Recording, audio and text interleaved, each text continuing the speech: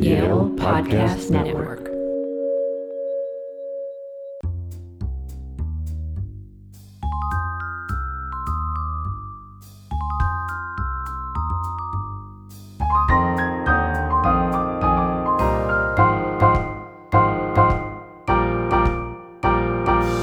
This is the Yale University Press podcast, and I'm Jessica Holohan.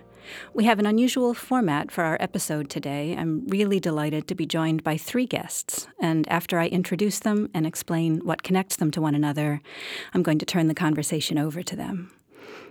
Eileen Hogan, who is here in the studio today, is a contemporary British painter and book artist whose career spans several very productive decades.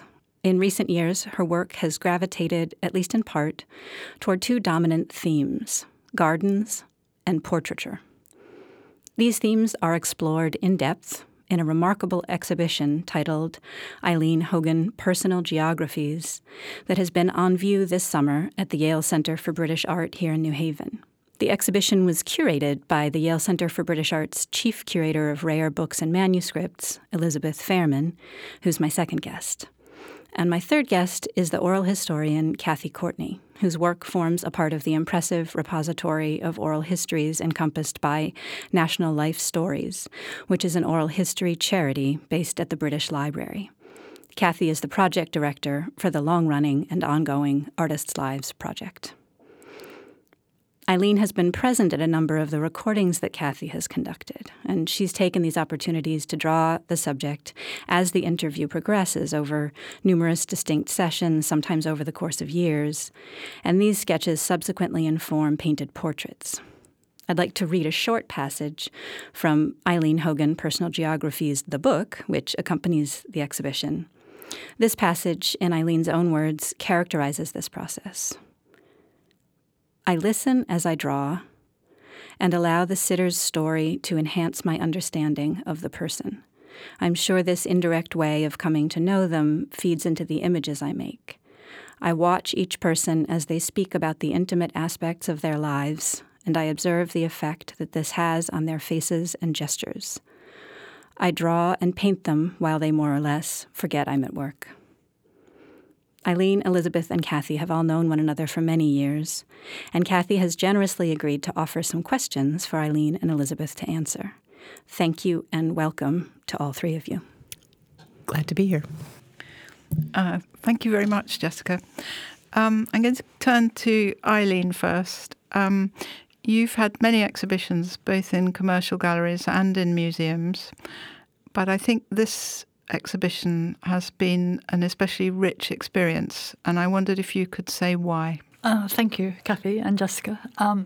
I think this exhibition has been the most wonderful experience of my professional life, and I think it will remain so. And for all sorts of reasons, Elizabeth and I have been planning the exhibition and the book for nearly 3 years. And during that time, because of two reasons really. One is that the other exhibitions I've had in museums, the Imperial War Museum in London, was to do with a commission from the Imperial War Museum to paint women at work in the Royal Navy over 2 years. And so what actually went into the exhibition was prescribed. The other museum show recently was at the London's Garden Museum, which was a result of the residency.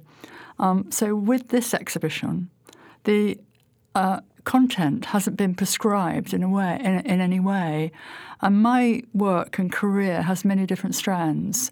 I'm a painter, a printmaker, a book artist. I've been involved in education. I've had commissions. So I don't fit neatly into one compartment. So I think it's quite hard to tell the story of my work.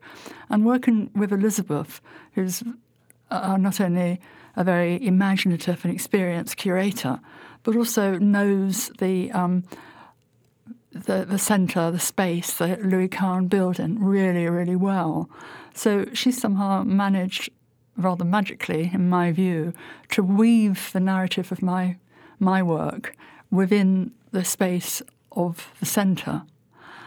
And also, for me, really, because I've had to look very hard at my practice and interrogate myself in a way that I never really have before, I've learnt so much about my work that I didn't really know. I've had to articulate it and been challenged by Elizabeth quite a lot. But it's been the most, remarkable working experience. And when I walk into the exhibition now, I really, can't quite believe it. And the other aspect is that the book really reflects the whole narrative of the exhibition. So I think it's pretty amazing. And Elizabeth, you've known Eileen's work for quite a long time. I wondered if you could say how the idea of the exhibition came about and what you've learnt through. It's been an extraordinary collaboration, really, how you've experienced it compared to other exhibitions.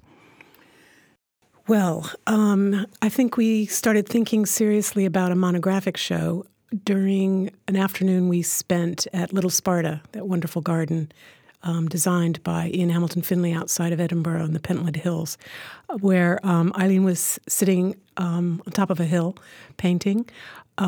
Kathy, you were down the hill reading in the heather, and I got a chance to wander around the garden and looking at that incredible place. And I'd been thinking about an exhibition that I did a year later of Greenleaf, Bird and Flower, where Eileen's work focused on Little Sparta featured. And I think that afternoon we started thinking about, okay, well, Greenleaf is pretty well sorted, but how do we think more? Do we have an opportunity to think about Eileen's work in more depth a few years down the road? And fortunately, in 2019, we were able to do that. So what did you learn from working with Eileen? Well, working with Eileen has been the best experience of my life. I've been at the center for, I think it's now 37 years. I've worked with a number of contemporary artists, and I've loved all of them. But there's been something very special, I think, about working with Eileen because I've known her for so long, and I've seen her work develop. I didn't know her garden paintings until I saw them at the Garden Museum, which was a very special project that she was involved with in 2016 when she was the artist in residence there, this wonderful place that was being renovated. So she didn't actually have a place to sit in the building, but had asked quite a number of artists, friends, poets, other people that she knew to nominate their favorite garden in London.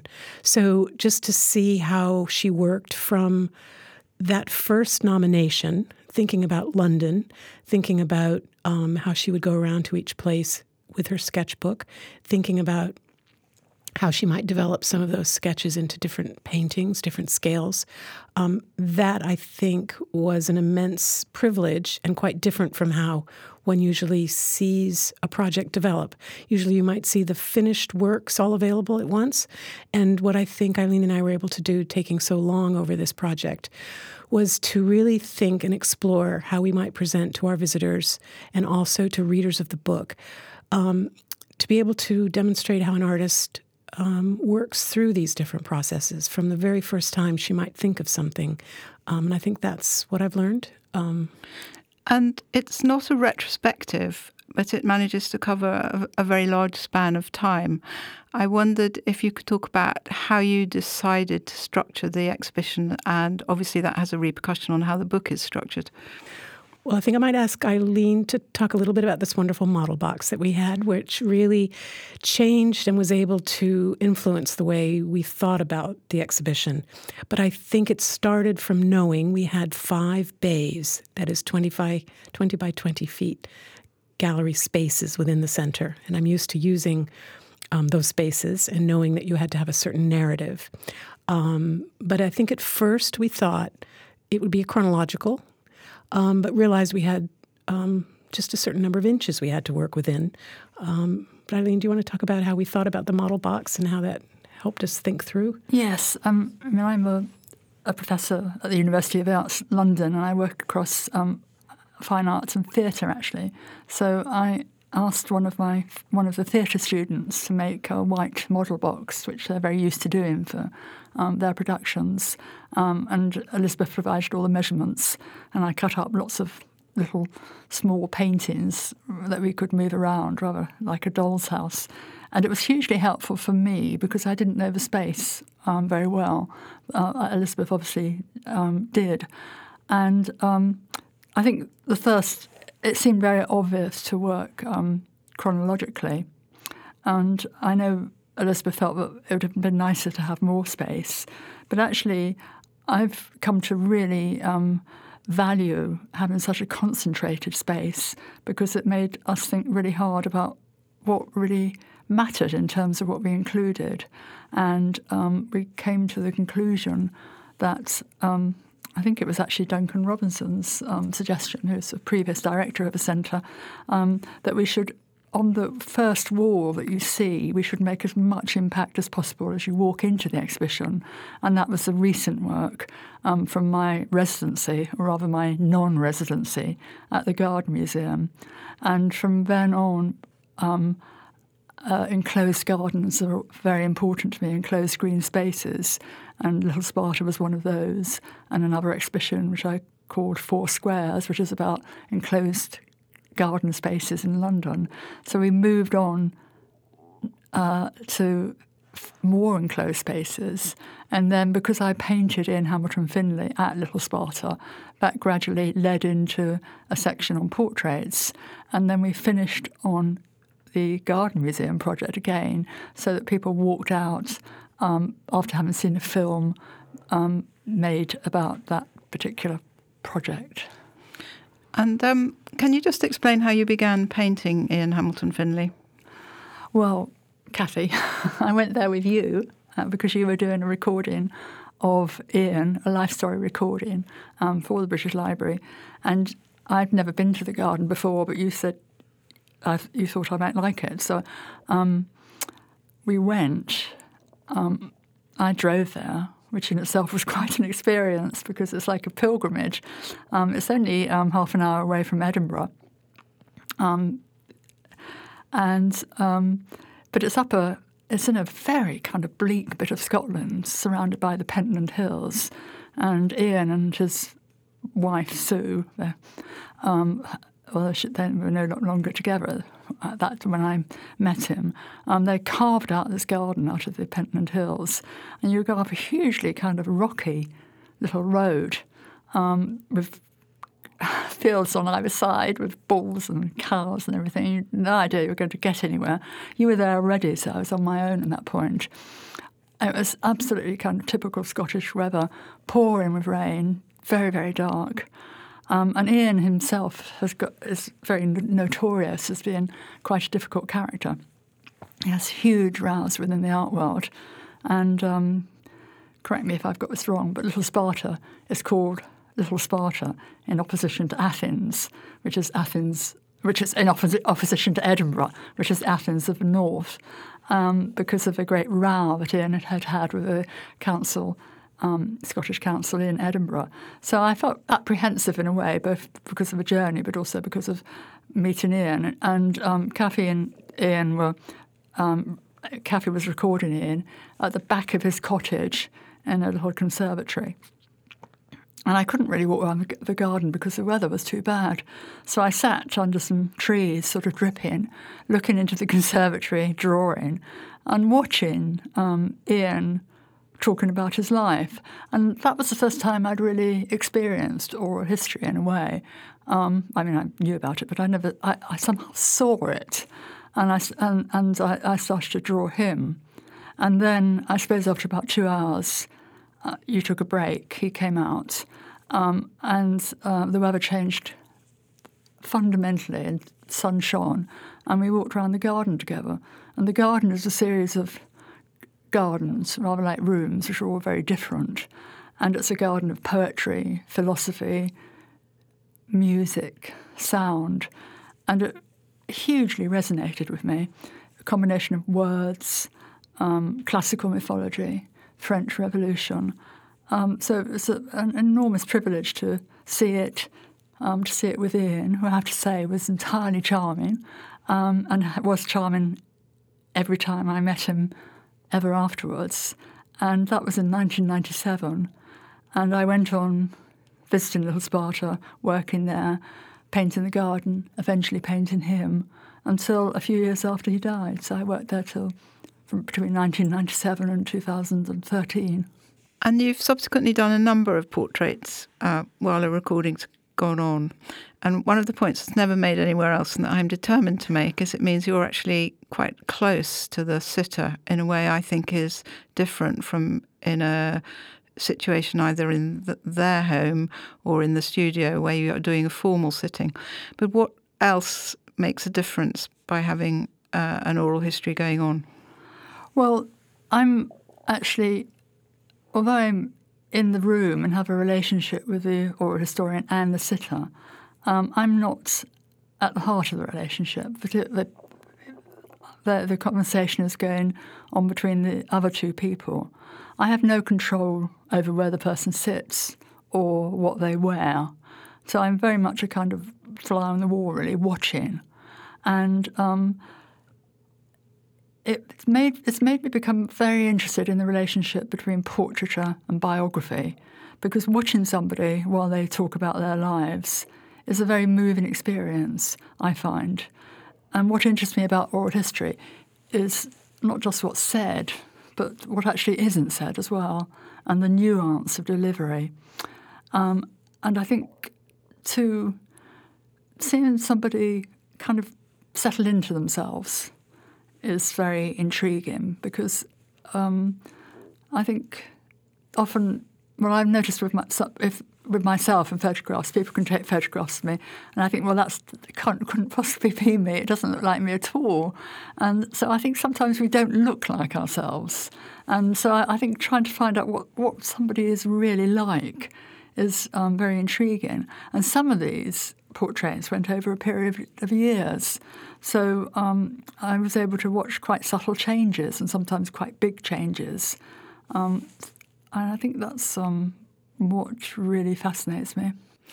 And Elizabeth, there's some portraits of Second World War veterans, which I think also chime in with others of your interests and research. I wondered if you could talk about them. Well, I was very interested to see the portrait of D-Day veteran Anthony Leake that the Prince of Wales had commissioned Eileen Hogan to do while he was hoping to capture the last of the veterans of D-Day before they all passed on. So I've been very interested in the First World War, particularly in my own research and my exhibitions, but to have a veteran's portrait while we are commemorating the 75th anniversary of D-Day seemed just wonderful. Another veteran in the exhibition that Eileen was commissioned by the Prince of Wales to paint was Alistair Urquhart, who was a veteran of Japanese prisoner of war camp experience. He actually worked on the bridge over the River Kwai. And I think both of those veterans' portraits, very sympathetically painted by Eileen, could also be considered alongside her incredible project called Poetry Box, which we acquired back in 2003, which is a project that I'd like Eileen probably to explain more clearly than I can. But we picked two poems from the Poetry Box. One, a poem that I selected actually from Edmund Blunden, a First World War poet, and another poem that someone else selected, Philip Whitehead, a poem by Craig Raine about the Second World War. So in the exhibition and in the book, we try to make those connections from the portraiture to poetry, which reflects upon Eileen's interest, I think, in Finlay. But maybe you'd like to talk a little bit more about the Poetry Box, which is so extraordinary. Yes, it was a commission from for me and for a number of other artists to produce a new piece of work in response to something in the Japanese collection of the museum. And I chose an 18th century card game called Uta Karuta, which was, there were 200 cards in the box. 100 had the first line of a poem on one side and the portrait of the poet on the other. And the second 100 cards had the last line of the poem and an image relating to the poem on the reverse side, and the game was actually to match the first and last lines. And I wanted to recreate this, but actually we don't have a canon of poetry in the West as they did in Japan, and still do to some degree. So I couldn't actually recreate that. And at first I thought I'd choose all the poems myself. And then I got to number 7 and thought, I can't do this. So I invited 100 people to choose a poem that they cared about, to write a line about why they chose it, and also a line about a verbal self-portrait. And even the people who, I think I invited 109 people, and 108 people sent me poems. And even the people said, I don't read poetry, came up with something that mattered to them, perhaps something read at a funeral or a wedding. So it was a wonderful snapshot of what people cared about and what they were reading at a particular moment. And I followed the format of portrait on the back of the first line and image relating to the poem on the back of the last line. Do you want to say anything quickly about going to do the painting of Craig Raine? Oh, me? Yes, okay. I could tell the story, but it'd be funnier if Eileen Do you remember did. the story? You tell it then, No, Elizabeth. no. Let Eileen have a break. No. You tell it. No. Craig Raine, the wonderful poet, and this absolutely extraordinary, moving poem. And a lot of the poets were dead. But the live poets, I managed to get sit-ins with mostly. And Craig invited me to come to Oxford to his house for the sit-in. And I arrived there on time and knocked on the door, no reply. And I thought, he's forgotten. Anyway, I kept on knocking, and eventually this head appeared round the door, and he was wearing a very brightly coloured bathrobe, and he had forgotten, actually, and he'd been in the Stripes, shower. right? Stripes, yes. Yeah. And so he was very apologetic, and disappeared and sort of dried off and changed and came back. And we had a perfectly good sit-in. But I think it's that first impression, whether it's a person or a landscape, is always really somehow important to me. And it's like the kind of beginner's view somewhere. It's the first time you see something. And so the impression of him peering around the door in his bathrobe was really kind of very powerful. So I went back to London, and I found the same bathrobe in one of our department stores, John Lewis, and I actually drew it and took a photograph, and the assistant there very kindly modelled it for me. And then I put that together with the drawings I'd done of Craig, and so my portrait of him in the poetry box is in his bathrobe. What did he say when he saw it on exhibition? Well, I didn't. Yes, I had an exhibition actually at the London College of Fashion, and I invited him, but I never actually expected him to come. So when I saw him coming from the door, I thought, oh dear, he's not going to like this. But he was very charming about it. He didn't mind. Yeah.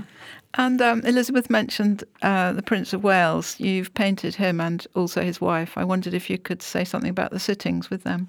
Yes. On the whole, I've kind of never wanted to take commissioned portraits on, because I think if you're being paid by the person you're painting, it's quite a tricky situation, because we all have such strong ideas of what we look like, and it's not necessarily the way we actually look. So I think commissions are difficult, and they're not the way I really wanted to go. But the Prince of Wales liked my portrait that Elizabeth mentioned of Tony Leek, and then Alistair Urquhart, and asked if I would paint him. And I just felt it would be so interesting to do that, but I agreed. And the sit-ins were actually on the Balmoral estate in Birk Hall, which used to be the Queen Mother's house. And ideally, I would have really loved to use my normal methodology, but it wouldn't be possible to get an oral history. Nobody would agree to that. So I asked if I could watch him while he was working. So it was in his office, and I sat on the floor, more or less underneath his desk, because I wanted to get under his head, really, so while he worked. And it was a very formal sort of environment to be working in, and there was a huge vase of flowers on his desk, which had just been really picked. They looked as if they'd been picked that morning from the lovely gardens there. And he was working. He was on holiday, but he was ringing people up, dictating letters, working really hard. And I had a 45-minute sit-in scheduled. But actually, I think it was because it was very easy for him. He wasn't actually having to sit. So we went on for several hours. And in the end, in the portrait, I included the flowers as well, which worked out really in a lovely sort of way, because the Duchess of Cornwall is very responsible for the flower arrangement there. So it almost felt like a double portrait. It was strange, really. I mean, it went on for so long, and I did worry whether I was going to get stuck and not be able to stand up after sitting on the floor for 3 hours. But I knew somebody would come and carry me out if that was the case. Valet. Valet, yes. Yeah. But I got very involved in painting, and he was working and occasionally making a few comments. But I sort of forgot where I was, and I'd suddenly look up and think, oh, my God, there's the future King of England sitting in front of me. Or even of Britain. Britain, yes. What about the Duchess of Cornwall? Well, that was the following year. And he liked the portrait and asked if I would paint the Duchess of Cornwall. And so I went back to Balmoral, and she has an office which is very similar to his at the end of the corridor. And I painted her while she was reading some stories. I can't remember what the competition is, but we have an annual competition for children to write stories, which she's the patron of a charity. And that was a very similar situation, but she was a little bit more engaged with me and asking me questions about what I do and my life. But again, it was a very fascinating experience. And I'm just going to hand the microphone back to Jessica, because Jessica has a very interesting question that she puts to you about something that's not in your work. Did you mean my question about light? Well, I first had the opportunity to walk through the exhibition with Elizabeth and subsequently read the book. And so I saw more of Eileen's work than was even in the exhibition. And one of the things that struck me about both her portraits, but especially her paintings of gardens and landscape, is the way that she infuses the images with light, the way that light occupies space in the paintings, despite the fact that there really aren't very many skies, even in paintings where what she's painted is outdoors. And what occurred to me is that it almost gives light a sense of a character in the paintings. And so earlier today I had the opportunity to ask Eileen about what she thought about that response, and she had some interesting things to say. Well, it's really a good question. It made me think quite hard about it. I've never had put a sky in my painting, and I think it's partly to do with the composition, and the composition I used very early on when I painted Tutankhamun, which is a flat space surrounded by trees in London, where I was brought up. But I think that it's something to do with the refracted and reflected light, which I think is more powerful if the light source isn't there. But I don't think that's entirely satisfactory about it. I mean, I hope and feel that the sky exists in my painting, even if it's not depicted. But as a child, the common was a bit of a place of escape for me from home. And I don't think I looked up to the sky very much when I was a child. And so, maybe that's part of it as well. And somebody looking at your work, particularly in the book, might think that you're the sort of person that goes into the countryside, sees something beautiful, comes to a halt in the car, leaps out and paints. And you're very much not that kind of landscape painter. Can you talk a bit about that? Yes, I'm not interested in kind of documentary topographical painting. I paint places that mean something to me. and it can be a new place, but I think I have to have quite a strong emotional response for one reason or another to the place. And the work I did for the Garden Museum illustrates this very clearly, because I'd invited a lot of people to nominate London green spaces, and then I went and drew them. After I'd initially seen all the spaces, I had to work out which ones mattered to me and where my language was in the selection. And once I did that, then I returned many, many times to get to know the place very well. So it's important for me to, rather like watching somebody's face as they speak about their life, it's the same with a place, really. It's important to me to be there and witness different changes in lights, in the rain or the snow or the whatever. And I'm very interested in the close observation of a place, as I am of a face. And I think the small changes that seem very infinitesimally small actually accumulate and make a huge difference, really. So that's the kind of thing that I care about. And Elizabeth, Eileen's paintings of gardens, if you just hear those words, you might tend to think of something very colourful, perhaps rather sentimental. There's many, many people painting gardens, and I think Eileen's gardens are never like that. What do you see as the character of her gardens on the whole? I think they're atmospheric. I like Jessica's question about light. It seems to me one of her really wonderful paintings is the paintings of the plane trees, which captures the shadow and the light so brilliantly, where you could just tell someone, oh, she's painting trees, but unless you've seen it, you don't quite understand how that fact that Eileen's been looking at plane tree bark, which is that wonderful mottled London tree bark that you see everywhere, for years, and has understood it intuitively in a way, and then is able to expand upon it in a larger scale, I think is incredible. But I think atmosphere is what occurs to me, and the fact that she paints snow so that you can actually feel that you're hearing what it sounds like in snow, that is the absence of sound.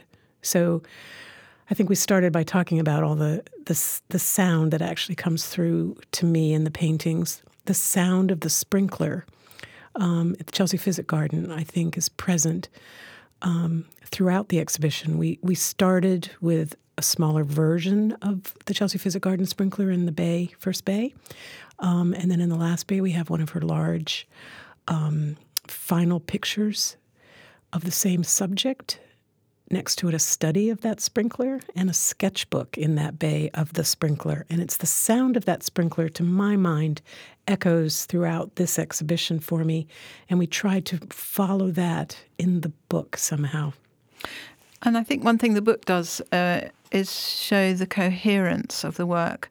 So in the exhibition, there's a 1980 painting of two cyclists that we were looking at this morning together, that has so many characteristics of things that are in the 2018, 2019 paintings and in the portraits.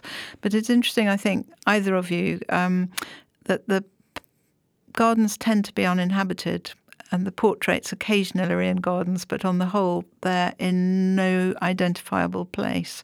So there's a big separation in them, and yet the connection through the brushstrokes, through the kind of observations Eileen's been making. So how do you see that separation?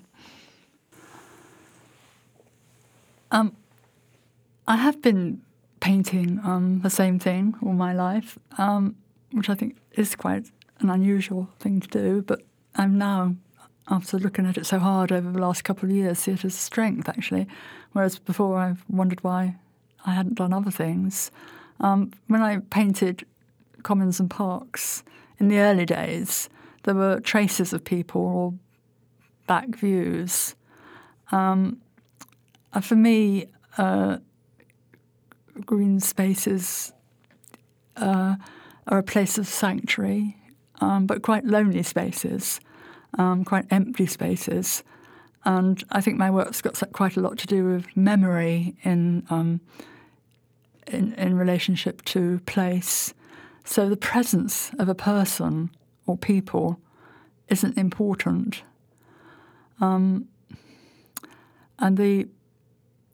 I'm rather accidentally, I think I've started painting very people who are recognisable.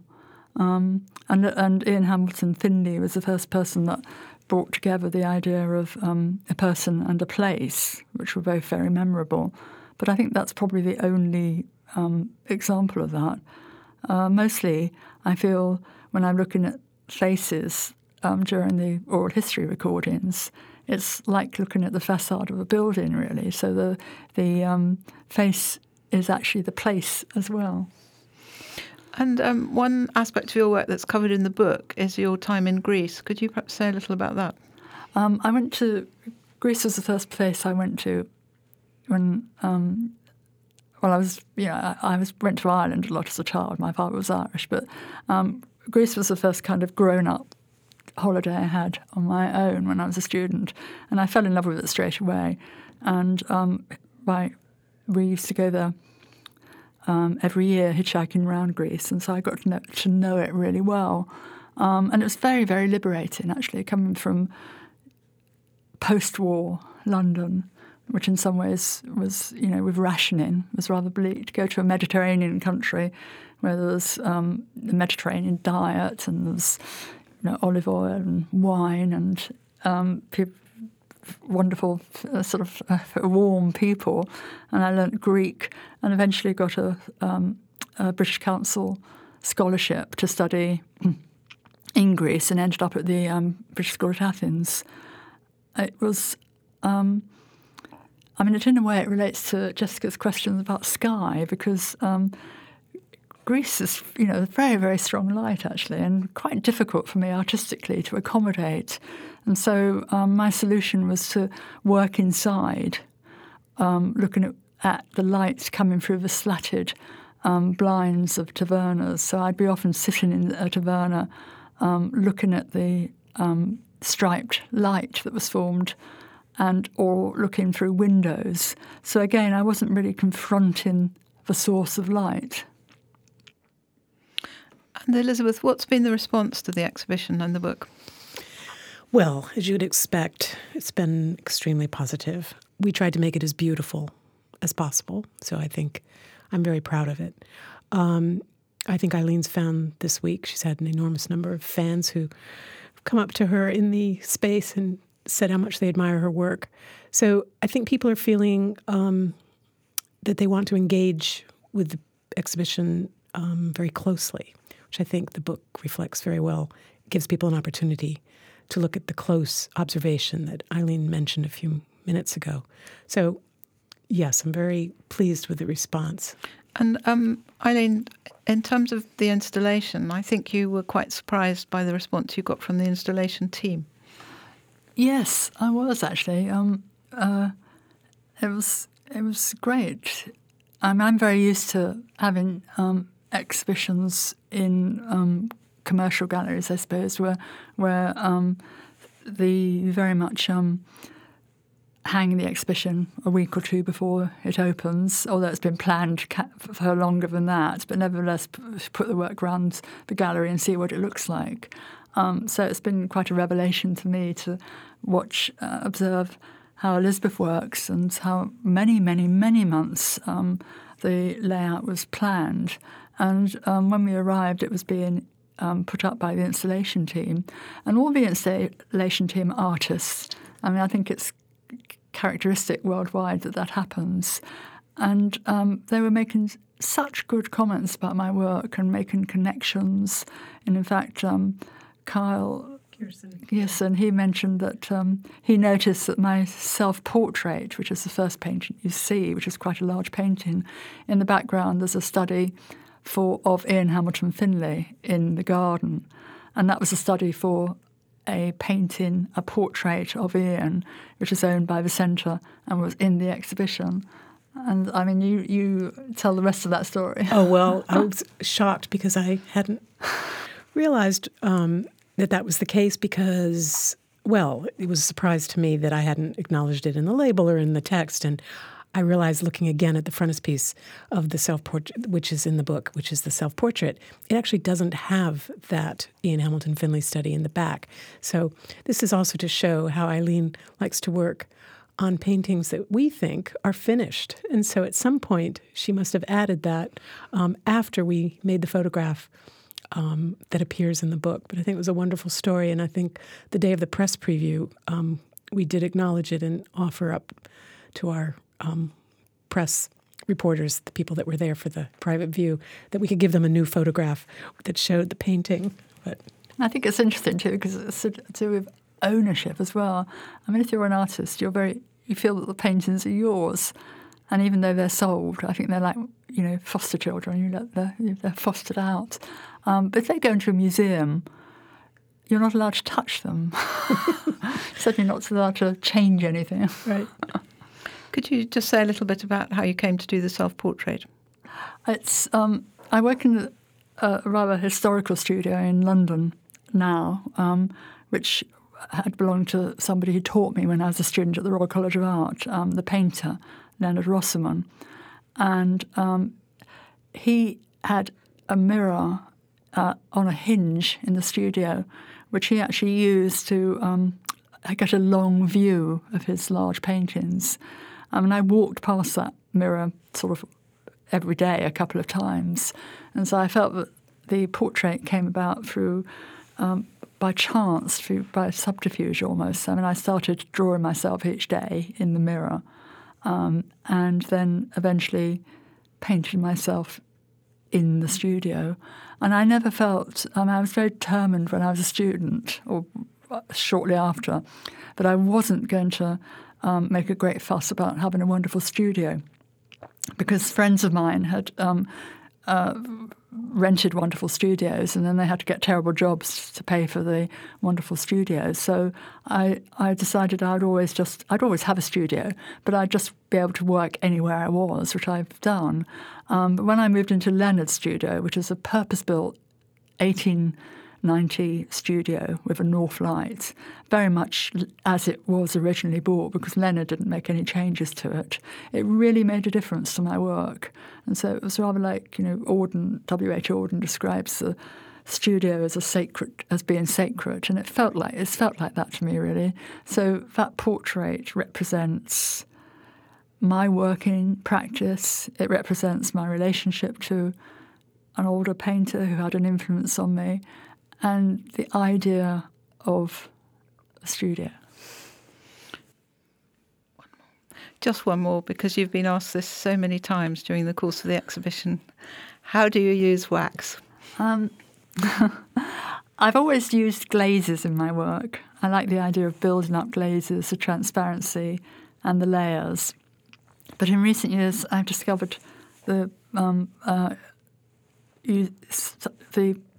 I've discovered wax, and I use a cold wax, which is like a paste which I buy in little glass jars, and I work on paper, a very robust paper, and I put a layer of wax on the paper before I start, which to some degree does seal it a little bit, but then I paint on top of that before it's dried properly, and then I often put more layers of wax at different stages in the painting, and I feel it kind of. I often change my work quite dramatically, and I paint out parts. But I feel that the wax traps those layers of paint, so there's an echo of previous states in the final painting. What does the wax give that's not there if you don't use the wax? It gives a viscosity and a translucency, and it's got something to do with light. It's got something to do with the reflected light, and it's a different sort of it's a very different sort of surface. It has been a rare privilege to have you all join me, and a real treat to be able to listen to you all speak with one another. Thank you again so much. The book, Eileen Hogan, Personal Geographies, which has numerous insightful essays, is beautifully illustrated with Eileen's paintings and images from her sketchbooks and her book projects, also photographs, will of course remain available after the exhibition closes, and it can be purchased at bookstores and online. Thank you for checking out this podcast. Please visit us online at yalebooks.com to keep up with the whole podcast series, as well as the latest from our blog and our authors.